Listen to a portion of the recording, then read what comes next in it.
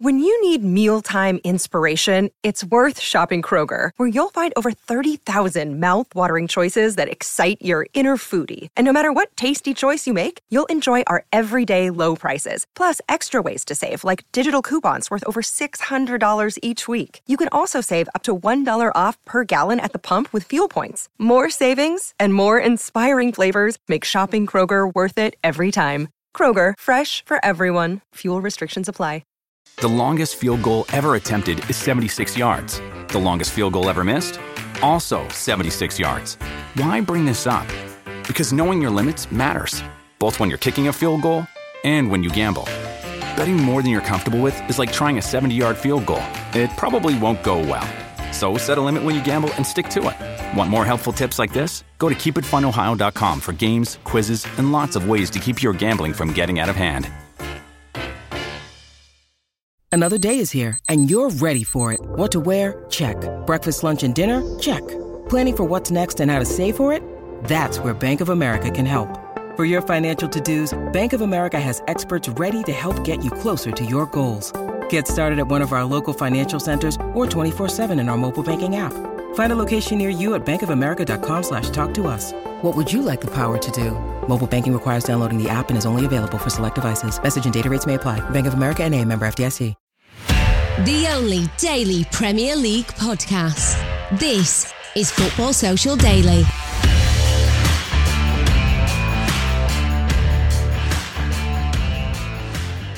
Hello and welcome along to the first Football Social Daily podcast of the 2022-23 Premier League season. Yes, back in business as we prepare to go again in the next 12 months of Premier League action.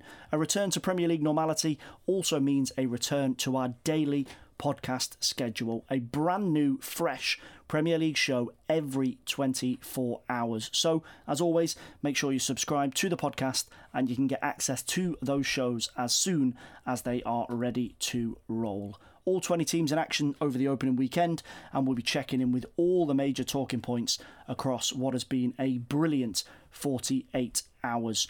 Up first, unsurprisingly, is the early title tension.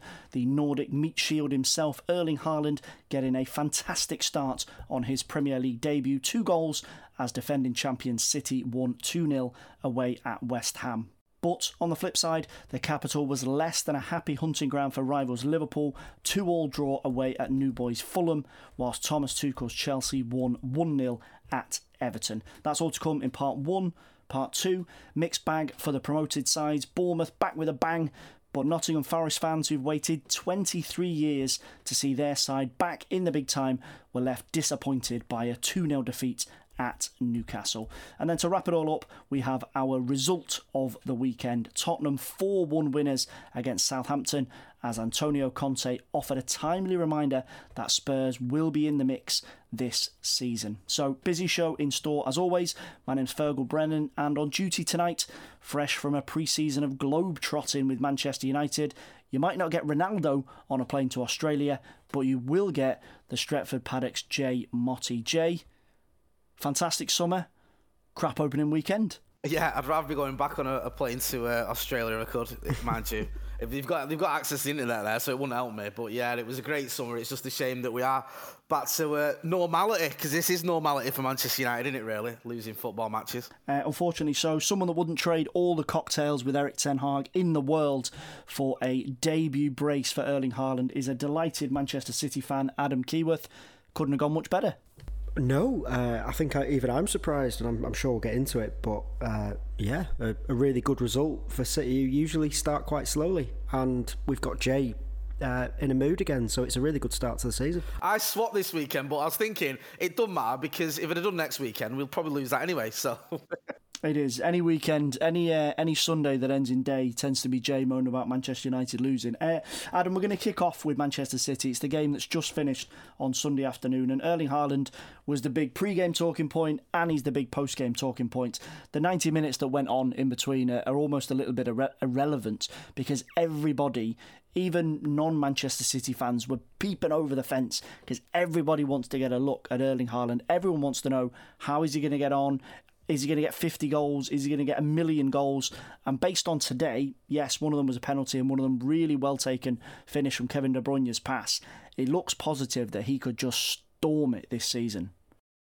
Yeah, I think we all knew he was going to score goals. It was just a case of when. He got slagged off by some in the press after the Liverpool game, but I thought he was really good in the Community Shield. And today, I think what is terrifying is if you look at that first goal where he wins the penalty, he makes up about 15 yards in 4 paces.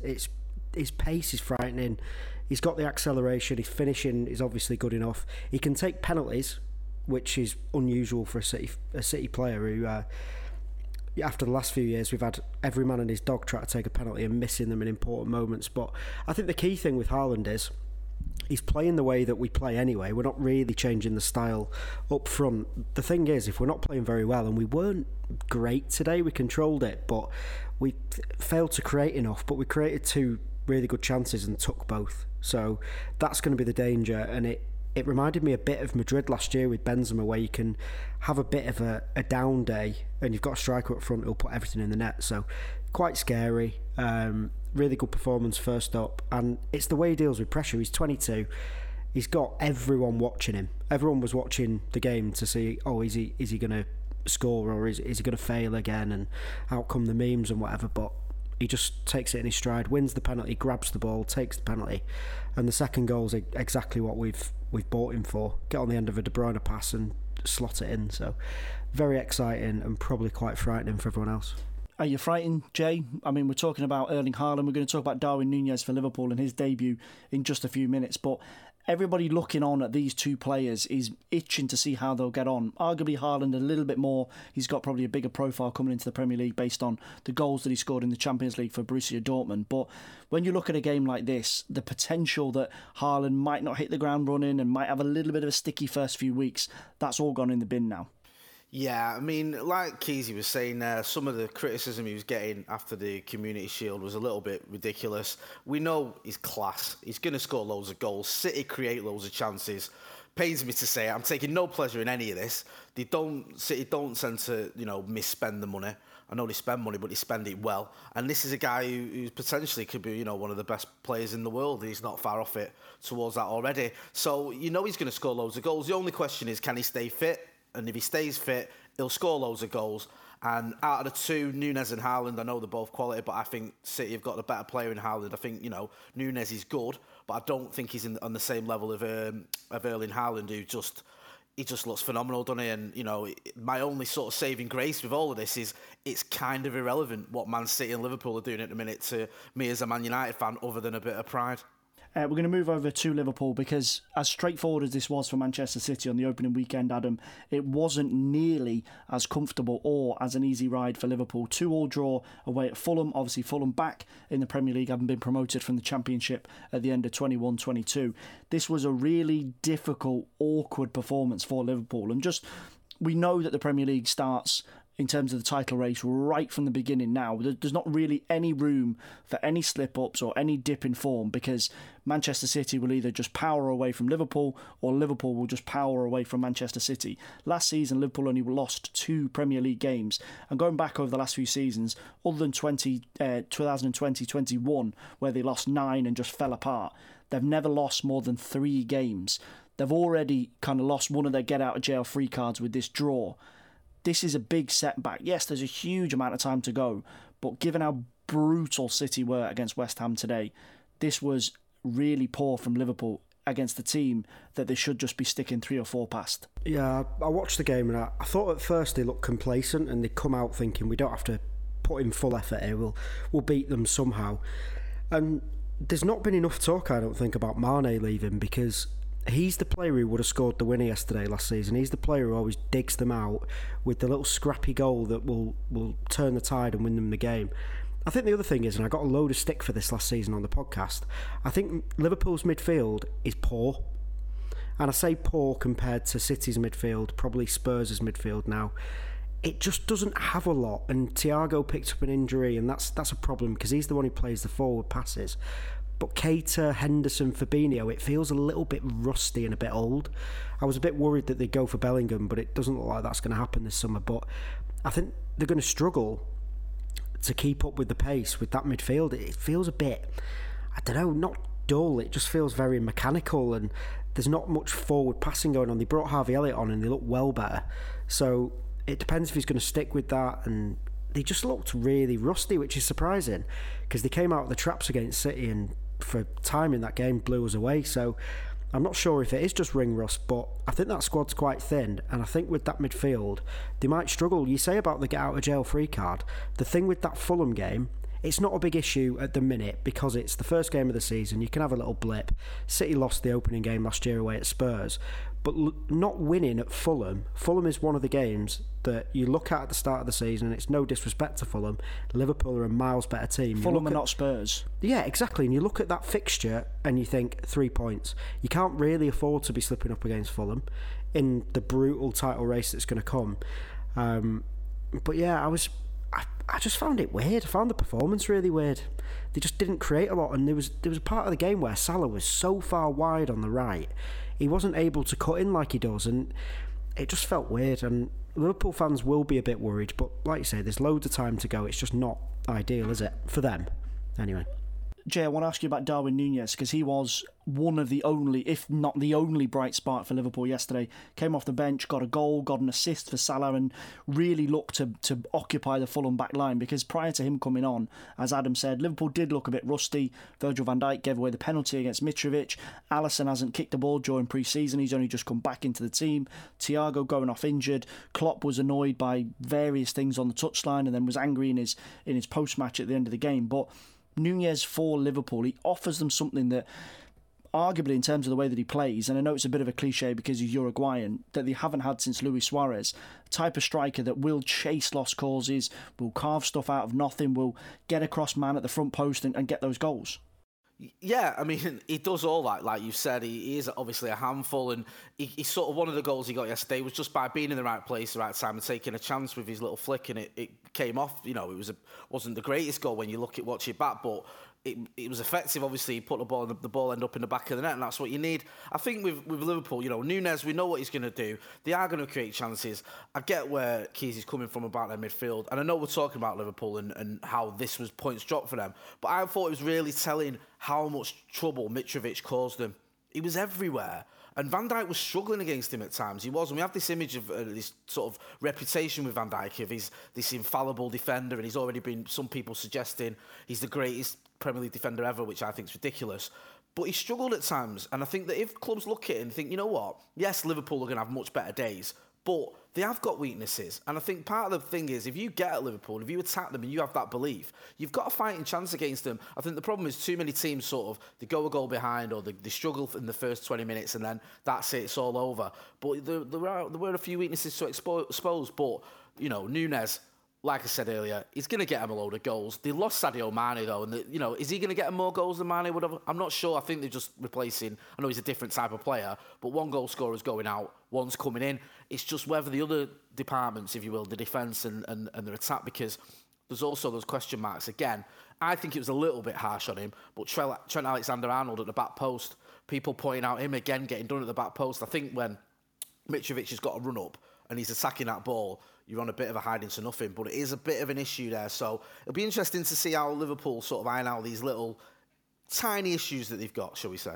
Before we take a break, Adam, I just want to ask you about Chelsea. We're still including them in the wider Premier League title race this season because you expect them to be there or thereabouts, and particularly if they can bring in some new players before the window closes. I know that might sound a bit strange. They've signed Raheem Sterling, Kalidou Koulibaly's come in, and Marc Cucurella got off the bench against Everton yesterday to get a few minutes. This, as a game, as a spectacle, probably wasn't the most exciting. The interesting point was the amount of injury time, 15 minutes in total added on at Goodison Park. Jorginho's penalty getting Chelsea a 1-0 win and 3 points. But Thomas Tuchel said after the game that they are still in the market, they are still looking for players. Marcos Alonso is getting ready to leave. Cesar Azpilicueta is staying. But you get the sense that the most important thing for them in the next few weeks is maybe not necessarily battering teams and hammering in a load of goals.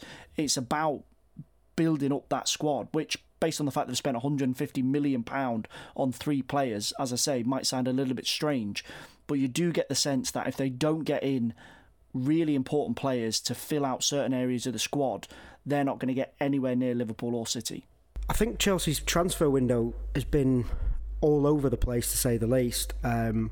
Obviously, they need centre-halves. Koulibaly looked really good from the highlights anyway, but I think that was a given. He was going to be good. Thiago Silva's still got it, which is ridiculous at this point. But they are going to have to bring more in, and I don't know if Cucurella's going to be able to do it as like the short left centre-back. It looks like they're going to have to Fofana. Sterling did all right from what I've seen. I just think they're a bit all over the place in terms of what they're actually after. They've got so many attacking players. They've got about 15 players to play 4 positions. The midfield's all right. They're going to be in the title race until they're not, and that sounds stupid, but if they're winning those games, the little 1-0s against Everton, which they're not easy games, especially first time out, and Everton try to prove a point, you've got to kind of win those nasty sometimes, and that's a very Tuchel thing to do, as we saw in that Champions League run. So, yes, they might bring a few players in, but if they bring De Jong in, rather than going to United, and they bring Fofana in, and whoever else, I still don't know what that does for them. For me, I've not seen enough to think they might be in the title picture. We'll get on to Spurs later, who may well be the team that are going to be an issue, but I can't work Chelsea out is the short answer. I don't know what they're about, to be honest. Okay, fair enough. Right, we are going to grab a quick break here on our first Premier League podcast of the 2022-23 season. Just a quick reminder, as always, we are back to a daily Premier League podcast, so hit subscribe up the top. You can get access to a brand new show as soon as it is ready. After the break, we're tucking into some of the big talking points from the Premier League weekend. A fantastic result for Bournemouth as they return to the Premier League, but disappointment for Notts Forest away at Newcastle. Manchester United, Jay's going to be getting stuck into them, losing against Brighton. We've got a draw for Leicester, and Jesse March's Leeds winning 2-1 against Wolves. All that to come in just a sec. Football Social Daily. Subscribe to the podcast now so you never miss an episode.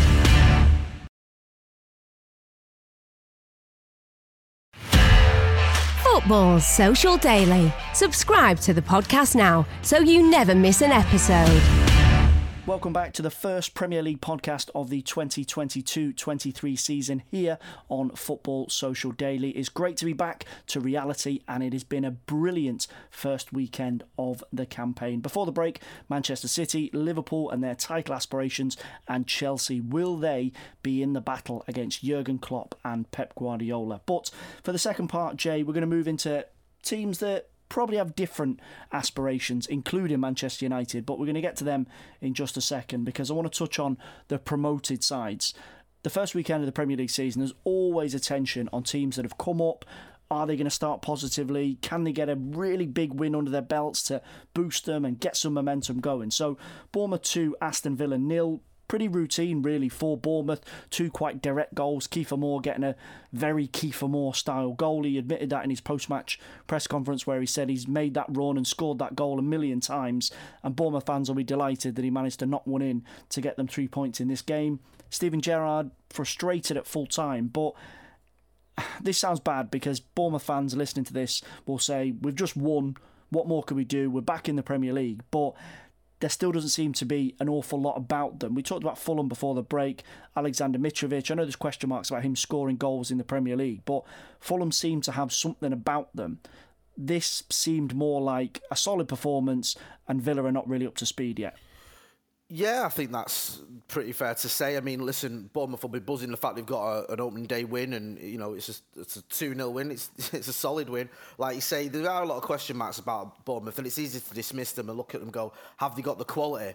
But you know, if you can just get points on the board, that's half the battle. We saw it last season where newly promoted teams struggled to get any points, and at one point, you know, I think was it Norwich were looking at a record low amount of points at one point and things like that. You can start getting into your head, so just get off the mark can give you a bit of a lift as well. I think most of the talk that I've seen following this game hasn't been about Bournemouth. It hasn't been about them getting a result or them doing well or whatever. It's about Villa not being good enough, Villa flattering to deceive, Steven Gerrard's record being the same as Gary Neville's at Valencia, all this sort of stuff, rather than what Bournemouth have done. So it'll be interesting to see how they sort of, if they can build on this, because I think, like you say, there are a lot of question marks about them. But for Villa, who, you know, have a lot of attention on them now because they spend money, they've got a high-profile manager, it was a very poor performance from them.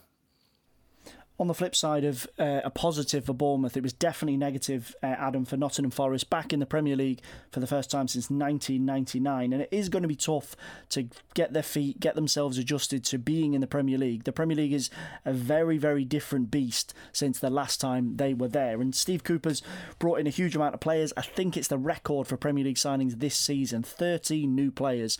Obviously, promotion last season was built on loan players that were really, really important for them. This is only really going to go one of two ways, I think, for Steve Cooper this season. Forest is all going to work, it's all going to click, and they do a bit of a Sheffield United or a Wolves and maybe trouble the top half and Europe if things go really, really well.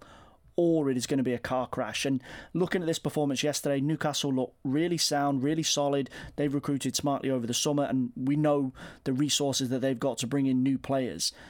It doesn't look good for Nottingham Forest. There's 37 games left to go, of course, but this looks a bit tricky for them. Yeah, you're spot on there with what you say about the new players and how they're going to adapt and what they did last year with the loan players. The other thing with last season is they were so far behind for a while, and Cooper managed to get it working. The important thing for Forest is they need to keep Cooper there. Don't panic, don't be knee-jerk like Watford have been in the past, and it doesn't work. Keep him there and let him try and shape the team, but they're going to have to get that team kind of fixed and stable, because you spot on, that's the difference between them and Newcastle. Newcastle's players are obviously better, but they look settled, they look like a proper unit, they look like they've been playing together. Really impressive, really, but that's what Howe's done. He was given a bit of time last season to build that, and Forest are doing it on a lower level cash wise, but they've brought in a lot of quite well-rated players, and they've done it the way that Cooper wants to do it, so give him time. But Jay said it before, when you're a newly promoted team, just get off the mark. It doesn't matter if it's scrappy. However Forest can do it, they just need some points, because he was bang on when he said you'll get in your head, like Norwich did. They got so far behind, even when they won a few games, they were still miles off. So Forest could be alright. I quite like what they've done in the transfer window. It was always going to be tough when you're losing all the loan players, and especially Garner from United. He drove that team for the final bits of the season, so they'll do well to stay up, but I wouldn't write them off at all. Not yet, anyway.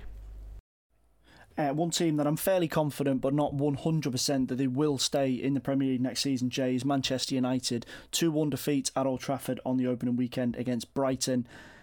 Strangely, despite all the positivity surrounding Erik ten Hag coming in and the new players, Lisandro Martinez at the back, this almost looked as if it was a kind of written in the stars that Brighton were going to go to Old Trafford. We know that Brighton are good away from home against the better teams in the league. This was a team that have been really well coached for a number of seasons, up against, to give Ten Hag his credit, a team that have been really well coached for a matter of weeks. I know Manchester United should be winning at home against Brighton in terms of when you look at the names on the team sheet, the names of the clubs, but this is not maybe the absolute curtains that it might be being professed as.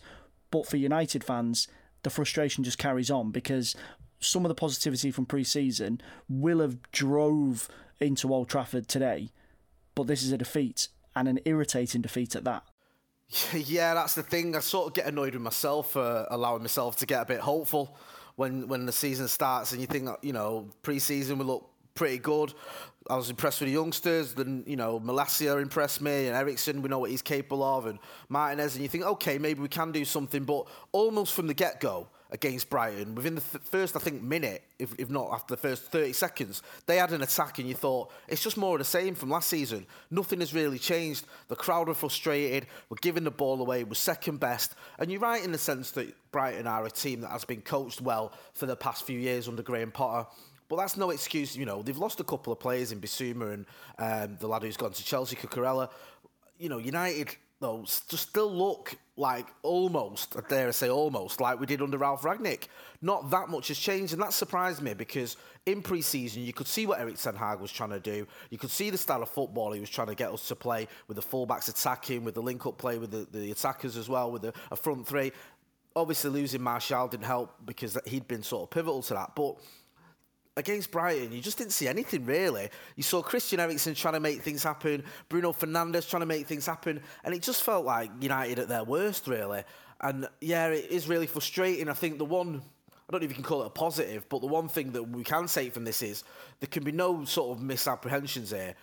Erik ten Hag needs more reinforcements. He hasn't been backed in this transfer window at all, really. You know, Ericsson was a free, Malacia was 12 million quid, and Martinez, okay, you paid a bit of money for him. But when you look at what the other top sort of 6 teams who we finished, the top 6 teams who we finished below have done in the transfer market compared to United, it's not good enough. And when you're struggling against teams like Brighton, no disrespect to them, at Old Trafford, you know you're in for a long season. So, you know, I almost feel sorry for Erik ten Hag, because the big thing that everyone thought was maybe he can get the best out of the likes of Maguire and Shaw and Rashford and Sancho and all these players that have been underperforming under the previous managers. But going off the game against Brighton, he's got his work cut out, he really has. We're going to move on to some of the other games from this weekend. Leicester 2, Brentford 2, Adam. And not to take anything away from Brentford, it was an impressive fight back. They were 2-0 down with 30 minutes to go. Ivan Toney and Josh Da Silva getting the goals to get them a point at the King Power. But for Leicester, there's been this lingering thing right the way throughout the summer based on the absolute dearth of players coming into the club. Really important figure in Kasper Schmeichel moving on. Speculation over Yuri Tielemans potentially getting sold and leaving the club. Leicester fans will be absolutely cringing at this, because this is what they're worried about. They're worried about just sliding down from the European places into mid-table and potentially lower. You're 2-0 up at home with 30 minutes to go. You throw it away at a point where confidence is not great. This doesn't look good for Leicester. If you're a Leicester fan, you'd probably be a bit worried, because I don't know what their ambition is this season. Like you said, They've gone from champions to fighting for European places to sliding into mid-table, and they're losing all the best players. Losing Schmeichel, which seemed a bit odd that he'd go to a League One team kind of halfway through the transfer window. They haven't got a backup. They've got Ward in there, who's played about 3 games for them ever. They seem really, really disorganised, and they might be losing Fofana, Tielemans, Maddison with 3 weeks left of the transfer window. If they don't replace them, and they're not going to be able to, because you can't replace Maddison in the current transfer window, you can't replace Tielemans, you definitely can't replace Fofana, I think they'll really, really struggle this season, and this is a nightmare start for them. You go 2 goals ahead at home against Brentford, and again, Brentford are a tough nut to crack. We saw it last year. Tony will be in and around, and he did it again. Da Silva scored a great goal. Brentford have still got a bit about them. They're going to do the same sort of thing this year. They'll surprise teams, but you can't throw away a 2-goal lead, especially when things are looking quite dangerous for them. Again, I don't think they're going to go down, but I'd be stunned if they're top half of the table with the way that they're going. Final game before we take a break, Jay. Leeds United 2, Wolves 1. This was an odd game because there was a bit of touchline beef between Jesse March and Bruno Lage. Both of them spoke about it after the game but didn't really want to go into the details. 3 points for Leeds. It's been an interesting summer for them because Calvin Phillips going to Manchester City, Rafinha moving to Barcelona. The pressure is on Jesse March to wipe the slate clean. They managed to stay up right at the death last season. He's brought in a lot of players. They had 4 debutants in the team against Wolves this weekend. This looks good, but this overhaul has to work. This almost Americanization of Elland Road needs to work in terms of Jesse and in terms of the United States internationals they've brought in. It's a bold move, Kent. Is it going to work?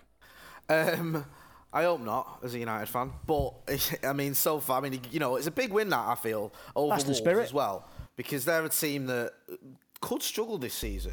I know this sort of sense... Sorry? Yeah. But, you know, it's that solid opening day win as well, getting that under your belt. Especially as, like you say, there was pressure on him. A lot of people questioning him. Is he cut out for this? Leeds, when you stay up in that fashion, some people don't buy into what you're doing. They just think, okay, you've scraped through, you've got over the line, this isn't great, you're not some sort of genius, you've just sort of almost fluked it a little bit. So yes, now he's got no excuses. He's bought in all these players. Yes, he's lost some as well, but it'll be interesting to see how it pans out, because I'm not going to pretend I know a lot of the players he's brought in. I don't. And I always think that with Leeds, we saw it last season, how they can suddenly 1 or 2 bad results can just spiral for them. But a solid opening day one, and I think Wolves could struggle this season. I really do. They've always been there or thereabouts, haven't they, Wolves, in like sort of safe or, you know, top half of the table, whatever. But I just wonder whether this could be a season where they start really getting sucked into that relegation battle. It's too early to say to sell now. It's 1 game into it, but it could be quite telling. Yeah, that's one thing that I've definitely missed over the summer is Jay pretending that he's having his arm twist to make a negative prediction about Leeds United. 3 points on the opening weekend for Leeds fans is a big positive. Don't be listening to Jay, you've done well so far. Right, we're going to take a quick break. After the break, we've got 2 more games to get through. The focus is on North London. Result of the weekend goes to Tottenham, 4-1 win at home to Southampton. Antonio Conte has splashed the cash over the last couple of weeks. How are his new stars getting on? And Mikel Arteta has continued to Manchester City-ify Arsenal. Alexander Zinchenko and Gabriel Jesus both making their Gunners debut as Arsenal beat Crystal Palace 2-0 on Friday night. Both of those games coming up after the break. Football Social Daily. Subscribe to the podcast now so you never miss an episode.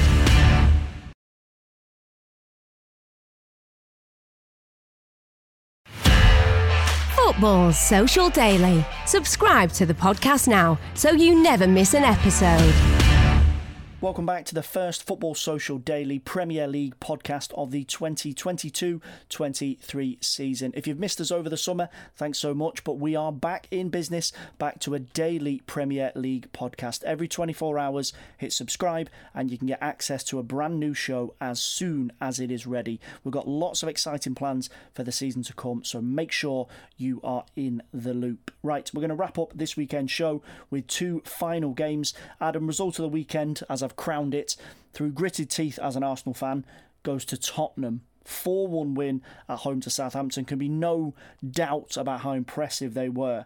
And for me, the big objective for Antonio Conte and Tottenham this weekend and moving into the early weeks and months of the campaign is getting those players who were excellent for them last season but might be looking over their shoulder this summer and thinking, am I being replaced? Yves Bissouma's come in, Richarlison's come in, Clement Longley, Ivan Perisic, Jed Spence.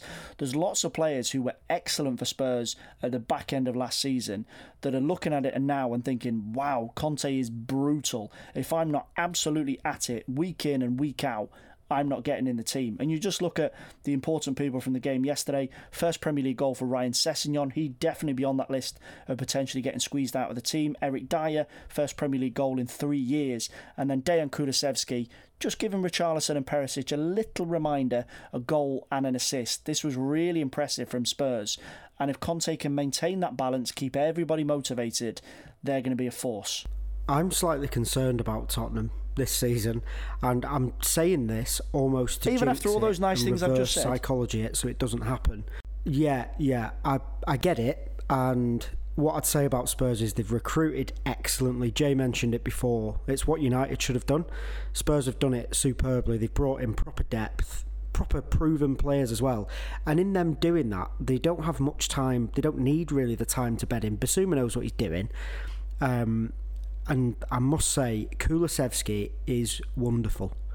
I mean, I don't know what his ceiling's going to be, but he looks like a real player. Richarlison, they've got off the bench, a really good option. I mean, them winning 4-1 without Kane and Son scoring is unheard of for Spurs because they're so reliant on those two, and rightly so. I think what Conte's doing is really good. I just think it's that Conte season, like he's done it everywhere else, where he's going to have one big push at it. And if he doesn't get there, well, then who knows? But they're going to be a force this year. And because of the World Cup, if there's ever going to be a season where there might be a little surprise, it might be this year. But they do look a bit of a worry because it was comfortable. And I think Southampton are rubbish. And I'm sorry, Southampton fans. And I imagine Niall is very happy about that. But they look really poor. So, yeah, it's a great time to be a Spurs fan. For now, anyway. I'm hoping that I'm not saying that in 6 weeks. But yeah, really impressive stuff. I agree on Kulusevski. I've been really impressed by him since he's come to Spurs. And I think in 2022, if you carry the back end of last season into this weekend, he's been arguably one of the best players in the Premier League. And he's got a little touch of the Iron Robin about him where defenders know what he's going to do. You know that he wants to cut back inside and whip that ball in or take a shot or just stand you up and skin you. He can do everything, and he's a little bit better at everything that you anticipate him to be. He's a bit stronger than he looks. He's a bit quicker than he looks. I think he's absolutely brilliant. And this is what Antonio Conte wants at Spurs. And this is why the recruitment, maybe on face value, I've not been overly impressed with, but what it does is it creates massive competition in areas of the squad that you look at it and say, well, they don't need anyone they've got Harry Kane, they've got Son Heung-min. Now they've got players chasing them down, and they will step up. And that, for the rest of the Premier League, is a big, big danger, because Conte will just drive these players. And Kulusevski genuinely is something different to Son and Kane, and makes the Spurs attack just deadly. We're going to wrap up with the final game, taking it all the way back to Friday night, Jay. Crystal Palace 0, Arsenal 2. Few wobbles for Arsenal, couple of injuries meant that they had to reshuffle. Ben White at right back, and a Premier League debut even for William Saliba. Arsenal debuts for Zinchenko and Jesus, neither of them getting on the score sheet. Zinchenko getting himself an assist for Gabriel Martinelli. Nobody's running away with it. I'm not running away with it, I promise. But this looks good. Arsenal have got a really, really young team, but the signs look good. That the little bit of steel that we might need, thank you Manchester City for giving us 2 players, are there. Saliba looks good, he looks composed. Arsenal are in with a shout, but some of the lingering questions are still there. Yeah, I'm going to be honest with you. I'm not trying to hate on Arsenal, because I think buying Jesus and Zinchenko was a good move for Arsenal, because I think those are 2 winners, used to winning games, used to winning trophies. Not going to settle for just battling for top 6 or whatever. So I get that, but I don't think this game told us anything. I just don't. I just felt like Palace didn't look that good. Zaha huffed and puffed a little bit. Edouard should have scored. I don't think it was a great game for Palace. I think they look like a team that is missing Conor Gallagher. I know he's not there anymore, but they did miss that something extra in midfield. I thought, was it the kid Anderson at the back looked very good, but other than that, they didn't really show much at all. And I think Arsenal looked okay and just capitalised on the fact that Palace weren't very good. But I don't think it told us much, if I'm being honest. I think that we'll get to see whether Arsenal are different from the Arsenal of the last 3 seasons under Arteta as the games go on. But yeah, for me, it's just a bit of a, Jesus looked like he wanted the ball, he looked all right. Zinchenko looked good, which I'd expect him to. The likes of Martinelli and Saka, they're always going to cause you problems. But I don't think it said anything, to be honest with you. It was just sort of almost what you'd expect.